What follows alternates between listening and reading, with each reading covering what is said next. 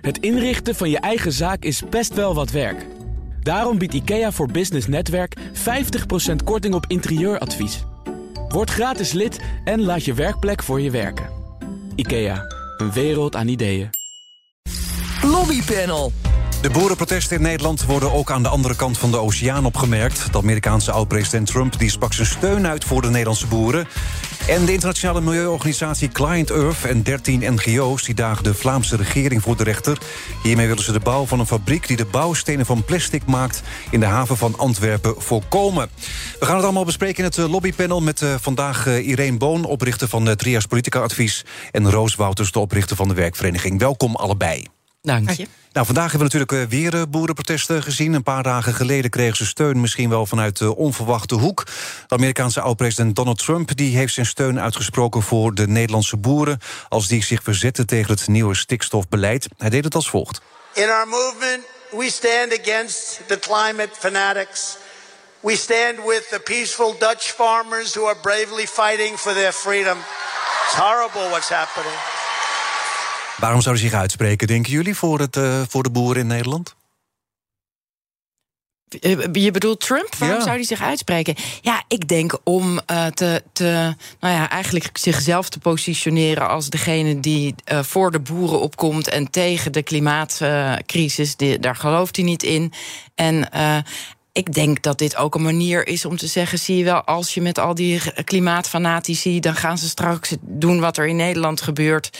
Namelijk, dit is niet democratisch... en ze gaan mensen hun land afpakken. En hun... Maar goed, hij weet wel wat er in Nederland gebeurt. Hij is op de hoogte van de boerenprotesten hier. Nou, hij heeft het ook over panzerwagens... die zijn aangeschaft door de boeren om de revolutie te ontketenen. Hij zit er misschien een klein beetje naast... maar hij weet dat er boerenprotesten zijn hier. Ja, nou, ik denk ook dat hij een team heeft... dat gewoon het nieuws scant, internationaal gezien... en overal waar er anti-elite-bewegingen zijn... dat gewoon op een hoop geveegd wordt. Ja. En gebruikt wordt als een grote nee-beweging eigenlijk. Een nee-beweging eigenlijk tegen klimaatverandering... om het klimaat te redden eigenlijk. Alles wordt op een hoop gegooid. Ja, kijk, ik denk dat hij het inzet om een lekker populistisch mensen angst aan te jagen... dat ze denken, ja, zie je, als we die klimaatgekkies hun gang laten gaan... dan straks komt dit hier ook. En wij zijn daartegen, wij geloven er niet in. Moet je kijken hoe maf ze zijn in de rest van de wereld. En die mensen zien dat ook niet zitten. Het is natuurlijk gewoon lekker stemmingmakerij. Ja, maar moeten boeren hier blij mee zijn... dat ze steun krijgen van Trump, juist op deze manier? Want ze zijn helemaal gek geworden in Nederland. Moeten Nederlandse boeren daar blij voor zijn? Nou, ik denk dat die achterban die echt voor een inhoudelijke discussie aan het lobbyen is... dat die hier helemaal niet blij mee moet zijn. Ik las ook dat er woordvoerders zijn die een nogal lucratief handeltje hebben... met allerlei zakdoeken die online verkocht worden. In dat geval, als dat je doel is om daar geld mee te verdienen... ben je natuurlijk ontzettend blij met een Amerikaanse ex-president... die jouw merchandise loopt te promoten. Maar je ziet wel een tweedeling, denk ik, in die boerenbeweging. Dus degene die echt letterlijk met stront smeren... en hooibalen in de fik steken. En degene die echt gewoon wel inhoudelijk het gesprek aan willen gaan... Als het op de inhoud aankomt, dan heb je echt helemaal niets aan een voormalig president op een ander continent die gewoon niet gaat over dit probleem. Nou ja, maar degene die je dan noemde, de voorman van de boerenactiegroep Farmers Defence Force, die vindt het fantastisch. Ja. En hij wil ook in contact komen met Trump om te kijken wat ze voor elkaar kunnen betekenen. Ja, en dat denk ik dus vinden een aantal boeren misschien wel heel prettig. Maar gewoon de boer die ook de sympathie van de samenleving nog wil hebben. Omdat ze gewoon jarenlang zijn ze door de overheid gezegd groeien. En nu zeggen ze ineens halveren. Ja, dat doet emotioneel iets met je. Dat kunnen heel veel mensen begrijpen. Daar hoef je niet per se een boerliefhebber voor te zijn. Om te denken, ja, weet je, op het moment dat je als beleid voortdurend het een predikt en dan ineens, terwijl je dit al lang aan had zien komen, helemaal omslaan, dan denk ik, dat is een emotie die ik heel goed kan invoelen, waar ik ook denk, ja, daar zou ik ook emotioneel en over de rode van zijn en ook de onduidelijkheid. Maar op het moment dat er dan vervolgens dat onderwerp gekaapt wordt door een Trump en de Farmers Defence Force vindt dit allemaal fantastisch, dan denk ik meteen, dat zijn gewoon wappies. Dat hoor ik natuurlijk niet zo te denken. Maar dat is wel mijn eerste... Farmers Defence Force is natuurlijk ook een deel van de boeren. Dat zijn ze niet allemaal. Ja. Zoals bijvoorbeeld LTO, die zegt steeds van... laten we gewoon een beetje gematigd actie voeren. Ja. En Farmers Defence Force gaat er natuurlijk sowieso al wat harder in. Ja. Er is ook een risico, hè? Als je als beginnende lobbyist, zeg maar even... heb je de neiging om te denken, hoe meer, hoe beter. En als iemand als Donald Trump ons steunt, te gek, dan hebben we in ieder geval dan hebben we iets heel groots bereikt. Ja. En die gedachte, die begrijp ik wel, maar die is voor de lobbyisten onder ons natuurlijk evident onlogisch. Omdat het helemaal niet gaat over de mensen die hij aanspreekt. Dus je wil een verandering op inhoud hier bewerkstelligen. Mm-hmm. Dan moet je niet je pijlen richten op iemand die al geen president meer is aan de andere kant van de wereld. Nee. Dat heeft gewoon geen zin. Maar sowieso en dan in tijden ook nog dat er allerlei onderzoeken naar hem lopen in hoeverre die een staatsgreep heeft proberen. Ja. En nepnieuws verzameld. Maar het is niet alleen Trump. Hè. Sowieso krijgt er internationaal natuurlijk veel aandacht. Sowieso ook van mainstream media, maar ook van allerlei vage blogjes allemaal. Het leeft overal, lijkt wel. Ja, het bekt goed. Het ziet er ook leuk uit met die grote tractorwielen en hier daar wat brand- en hooibalen en zo. Ja, het ziet er natuurlijk revolutionair uit. Ja, en ik denk ook, Frankrijk is natuurlijk ook blij dat ze kunnen zeggen, kijk, hier is er ongeveer dezelfde tafereel als bij ons toen met de gele hesjes. Ik denk ook dat er gewoon gezocht wordt naar nieuws wat lekker spectaculair verkoopt. En dit zijn goede beelden en speelt in op de emotie in een hele hoop landen. Nou, wordt uiteindelijk niet een beetje alles op elkaar op één hoop gegooid? Je hebt inderdaad nu wel de boerenprotesten. Maar jij hebt ook al op sommige plekken had je op snelwegen blokkades. Het waren alleen maar personenauto's. Mm. Mensen die ineens stopten op een snelweg. Ja. Is het niet zo dat eigenlijk heel veel andere groepen zich daar ook niet bij gaan aansluiten over dat er eigenlijk een soort van onvrede is over een heleboel dingen? Nou ja, dan gaan we gewoon gezellig meedoen. Ja, het grote nee, de grote antibeweging. Er was nu, wat was het nou, de demonstratie van de eeuw of zo op de Dam? Boerenprotest georganiseerd en geen boer was ervan op de hoogte. Nee, die wisten het niet. Nee. Andere mensen. Maar dat waren mensen die ook de coronaprotesten hadden georganiseerd. Ja, en die zijn, geloof ik, ook tegen zonnebrand. En er zijn natuurlijk allerlei antibewegingen nu, waar je dit allemaal onder kan scharen. En er is dus een groep mensen die inhoudelijk iets proberen te betogen. En daaromheen, dat trekt aan een hele grote groep mensen die zich heel erg ongehoord voelt. En eigenlijk per definitie meedemonstreert tegen, zolang het maar tegen de gevestigde orde is. Ja, zoals vanmorgen hebben we natuurlijk weer gezien op snelwegen werden hooibalen in brand gestoken. Weer mensen die uren in de file stonden. Wat vinden jullie het eigenlijk van dat het op die manier gaat? Ja, als je de sympathie van de mensen die die je ook nodig hebt, volgens mij, om duidelijk te maken dat je iets anders wil, probeert te verkrijgen, dan denk ik dat dit niet de manier is. Want ik denk, ik kan de emotie en de frustratie over hoe lang deze onduidelijkheid al duurt en nog gaat duren, kan ik heel goed voorstellen. Maar als je dan vervolgens gaat lopen rellen. Nou ja, Rijkswaterstaat, de politie en de veiligheidsregio's die roepen nu net van boeren, stop met de acties, want het levert onveilige situaties op. Ja, tuurlijk. Nou ja, en daarbij heb je natuurlijk ook nog die vlaggendiscussie. Vind ik toch ook wel goed om daar iets over te zeggen. Ik ben niet van een generatie waar dat nou heel erg gevoelig ligt. Maar ik ben wel opgegroeid met het idee dat de vlag toch wel iets bijzonders is. En dat je niet op je kop moet ophangen. Nou ja, aanvankelijk moet ik eerlijk zeggen, dacht ik, ik vind dit wel een soort van symbool. Dat begrijp ik eigenlijk wel. Maar als ik nu langs al die wegen, al die tie-wrapjes zie en die wapperende vlaggen die inderdaad heel onveilig zijn, en je ziet dat er mensen zijn die daar echt met goede redenen heel veel aanstoot aan nemen, dan vind ik dat ook wel respectloos eigenlijk. Mm-hmm. En dan denk ik, juist die boeren hebben natuurlijk prachtige boerenzakdoeken die heel goed zich ook zouden lenen voor zo'n die gebruiken statement. Ze ook natuurlijk.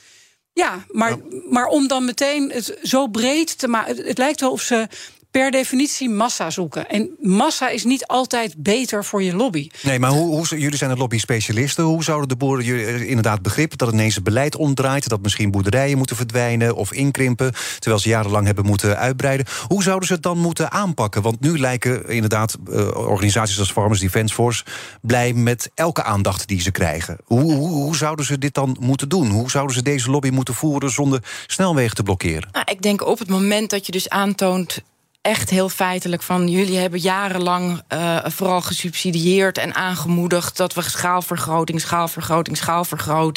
We hebben allerlei ontwikkelingen doorgemaakt op advies van de overheid. Op het moment dat we dat doen, terwijl de stikstofcrisis is in die zin nieuw, maar dat we milieumaatregelen moesten nemen. Dat zag je mijlenver aankomen eigenlijk. Ja, dat zag je mijlenver aankomen. Om dan nu ineens te roepen, we gaan het helemaal anders doen. En we gaan nog eventjes ondertussen kijken hoe we dat precies gaan doen.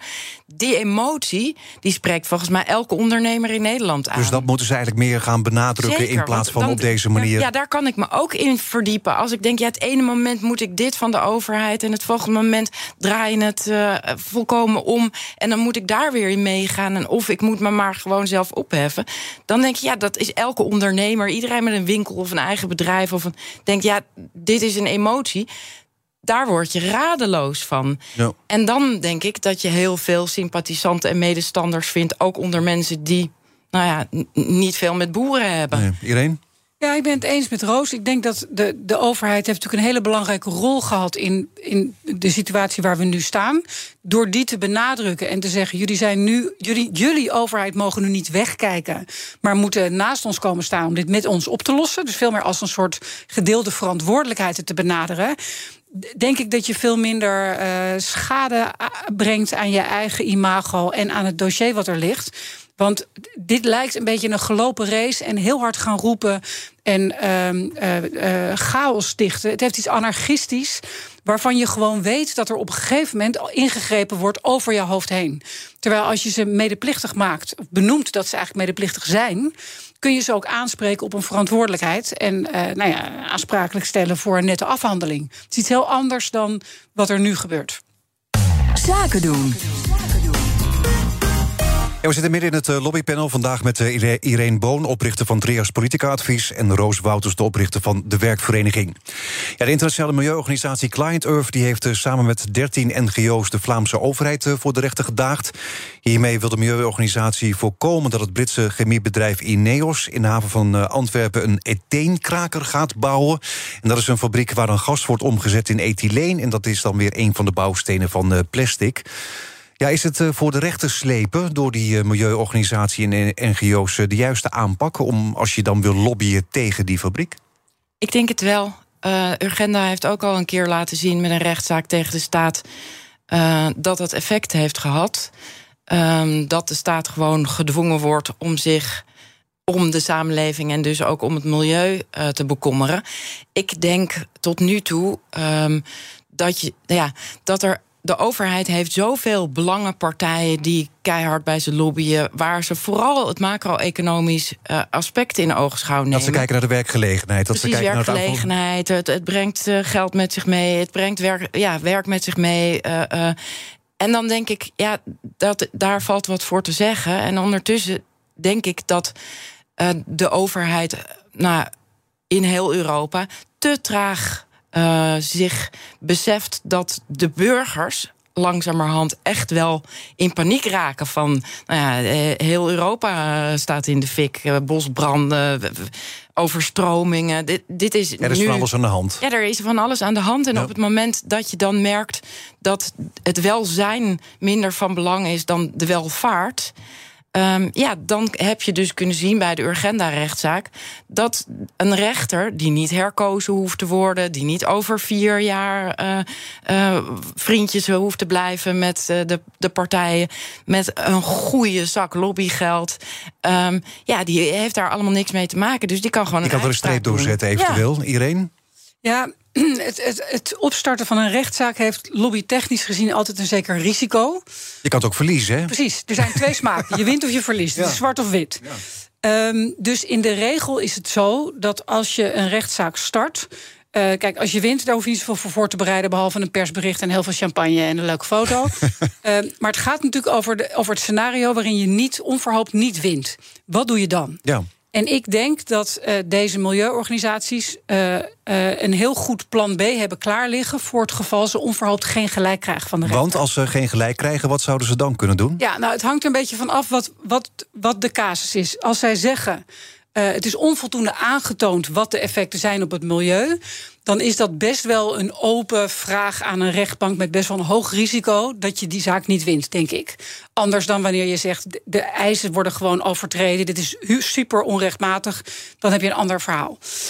Als je er dus van uitgaat dat je een soort uitspraak wil eigenlijk van een rechter of dit nog wel mag of niet en wenselijk is of niet. In deze tijd, dan vraag je eigenlijk om een soort interpretatie van richtlijnen.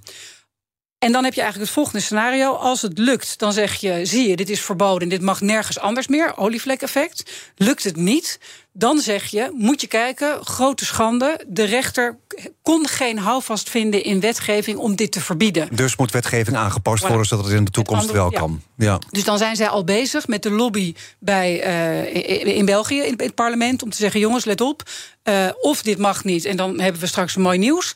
Of het mag wel, en kunnen we dan vast voorbereiden dat er aanvullende wetgeving moet komen die hier voor eens en voor altijd een einde aan maakt. Dus eigenlijk zou het hoe dan ook een geslaagde lobby kunnen zijn. Vooropgesteld dat met name het verliesscenario goed doordacht is het denk ik een goede zet. Ja. Maar goed, de CEO van dat bedrijf dat die ethaankraken gaat bouwen en exploiteren, die zegt dat het om de milieuvriendelijkste van Europa gaat, met de laagste afdruk van Europa. Ja, moet je dan ook niet met zo'n fabriek misschien blijer zijn dan met een vervuilende in China?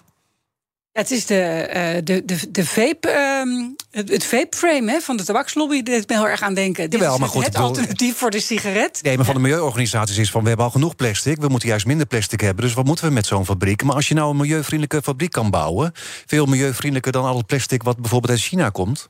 Ja, het is natuurlijk een wisselwerking. Want ik denk, wat zou ik doen als ik die fabriek was? Ja. En dan zou ik precies dit zeggen. En tegelijkertijd denk je, ja, weet je, zo blijven we in een kringetje argumenteren. Volgens mij moeten we de discussie voeren, hebben we inderdaad niet al genoeg plastic? En moeten we ook stoppen met dat uit China te importeren? En dat is eigenlijk de discussie die ze nu ook afdwingen. En ja, het milieu-onvriendelijkste product maken wat we hebben. Ja. Ongeveer, ja, klinkt leuk, maar trap er niet in. Maar goed, er zijn ook deze rechtszaken. Je zei het al, Urgenda heeft natuurlijk die rechtszaken gewonnen. Dat heeft ook geholpen. Maar we hebben meerdere rechtszaken gezien. Milieudefensie tegen Shell over de CO2-uitstoot. Is dat een beetje toch de manier tegenwoordig om grote bedrijven een bepaalde richting op te dwingen? Omdat via de overheid via de rechter. Wij vanuit de werkvereeniging zijn ook met een rechtszaak tegen de staat begonnen.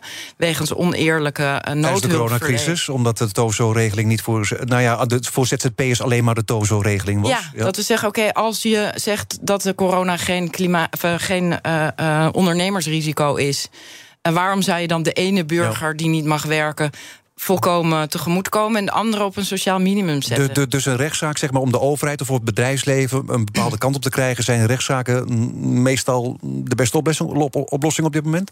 Nou, niet meestal, maar ze kunnen een hele goede tussenstap zijn in een lobby richting de overheid. Je pakt dus of een bedrijf aan wat zich niet aan de regels houdt, of je pakt een overheid aan die iets vergunt wat niet volgens, in dit geval, wat niet volgens de regels is, zodat je later kan zeggen, het moet dus anders. Dus ergens wil je de beweging organiseren. En iedereen heeft deze manier ontdekt eigenlijk. Ja, het komt ook, moet ik heel eerlijk zeggen, ik hou helemaal niet van rechtszaken voeren. Ik ben altijd heel blij dat we niet in Amerika wonen, waar elkaar voor de rechter dagen de dagelijkse. Maar je ziet het nu wel steeds vaker gebeuren. Ja, hoe dat komt is omdat we echt 100 keer op alle verschillende loketten de deuren hebben geklopt en gezegd, jongens, hier gaat iets mis. Wij waren toch zo'n mooi polderland, toch? Ja, maar dan krijg je een juridisch protocollenverhaal van regels zijn regels. En ik zeg, ja, maar de regels hebben toch een bepaalde doel voor ogen. En als je met die regels dat doel frustreert, dan moet je toch even kijken of die regels wel kloppen.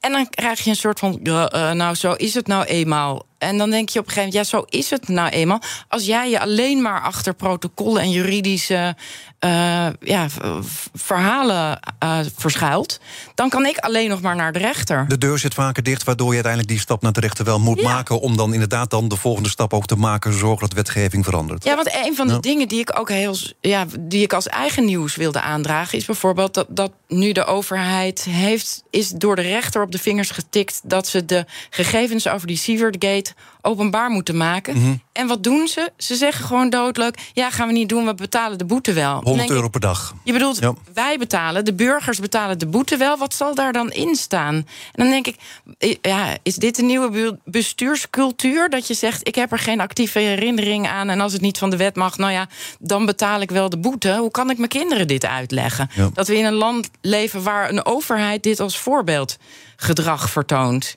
Ja, ik vind dat chockerend. Dus dan denk ik zelfs kennelijk als je je overheid voor de rechter daagt en de rechter spreekt uit dat je bepaalde documenten openbaar moet maken. Dan moet je daar aan houden. Ja, dan moet je daar aan houden. Dat is toch heel raar dat de overheid van mijn belastinggeld, van ieders belastinggeld, de boete betaalt om dat wat ze officieel gewoon openbaar moeten maken, niet openbaar maken. Dan denk ik, dit is de wereld op zijn kop. Nog even kort een ander onderwerp. Vakbonden willen een Europese wet die werknemers beschermt tegen hoge temperaturen tijdens werk in de buitenlucht.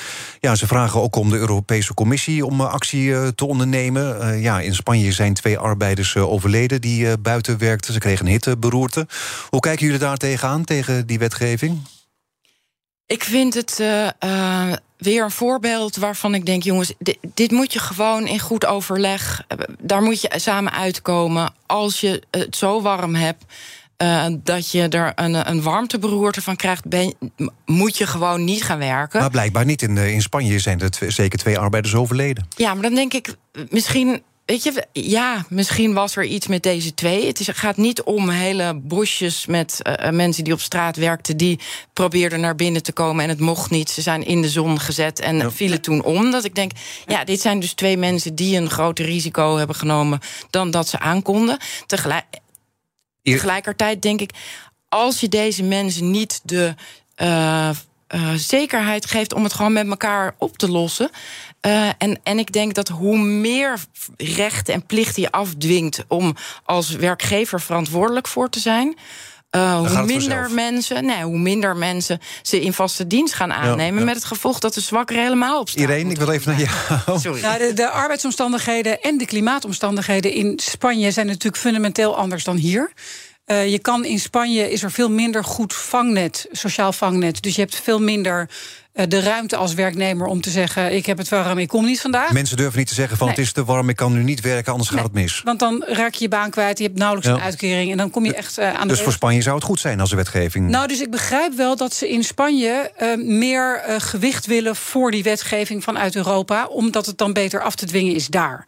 Ik denk alleen dat in Nederland niet meegestemd gaat worden met zo'n generieke maatregel voor het hele grondgebied in de Europese Unie. Omdat wij er hier onderling wel uitkomen. En zo warm is het ook vaak niet. Nou ja, en we hebben in de verschillende cao's hebben we gewoon onwerkbaar weerbepalingen. Die zijn er al. En die zijn dus al af te dwingen. En die gaan dus ook, zoals Roos ook zegt, over een overlegstructuur. Waarvan nu zelfs de FNV zegt, ja, maar het moet niet een te harde richtlijn worden. Denk, nou, als je gaat lobbyen en het hoeft geen harde richtlijn te worden, kan je net zo goed thuis blijven. En in een ander land begreep ik al, ik ben vergeten welk land, dat het einde was 18 graden of zo. Dan mocht je al niet meer werken. Nee, in België, maar dat was voor licht lichamelijk werk. Hè? Voor zwaar lichamelijk maar werk. Daarbij deze Spaanse meneer heeft in een plastic pak gezeten dat door een verkeerde aanbesteding moest zo goedkoop mogelijk is. Ja. Dus dat is denk ik een andere problematiek dan dat je arbeidsrechtelijk nu een probleem hebt. Dank jullie wel, Irene Boon, de oprichter van Trias Politica Advies, en Roos Wouters, oprichter van de werkvereniging. Zometeen bespreken we het laatste nieuws over de oorlog in Oekraïne. Blijf luisteren.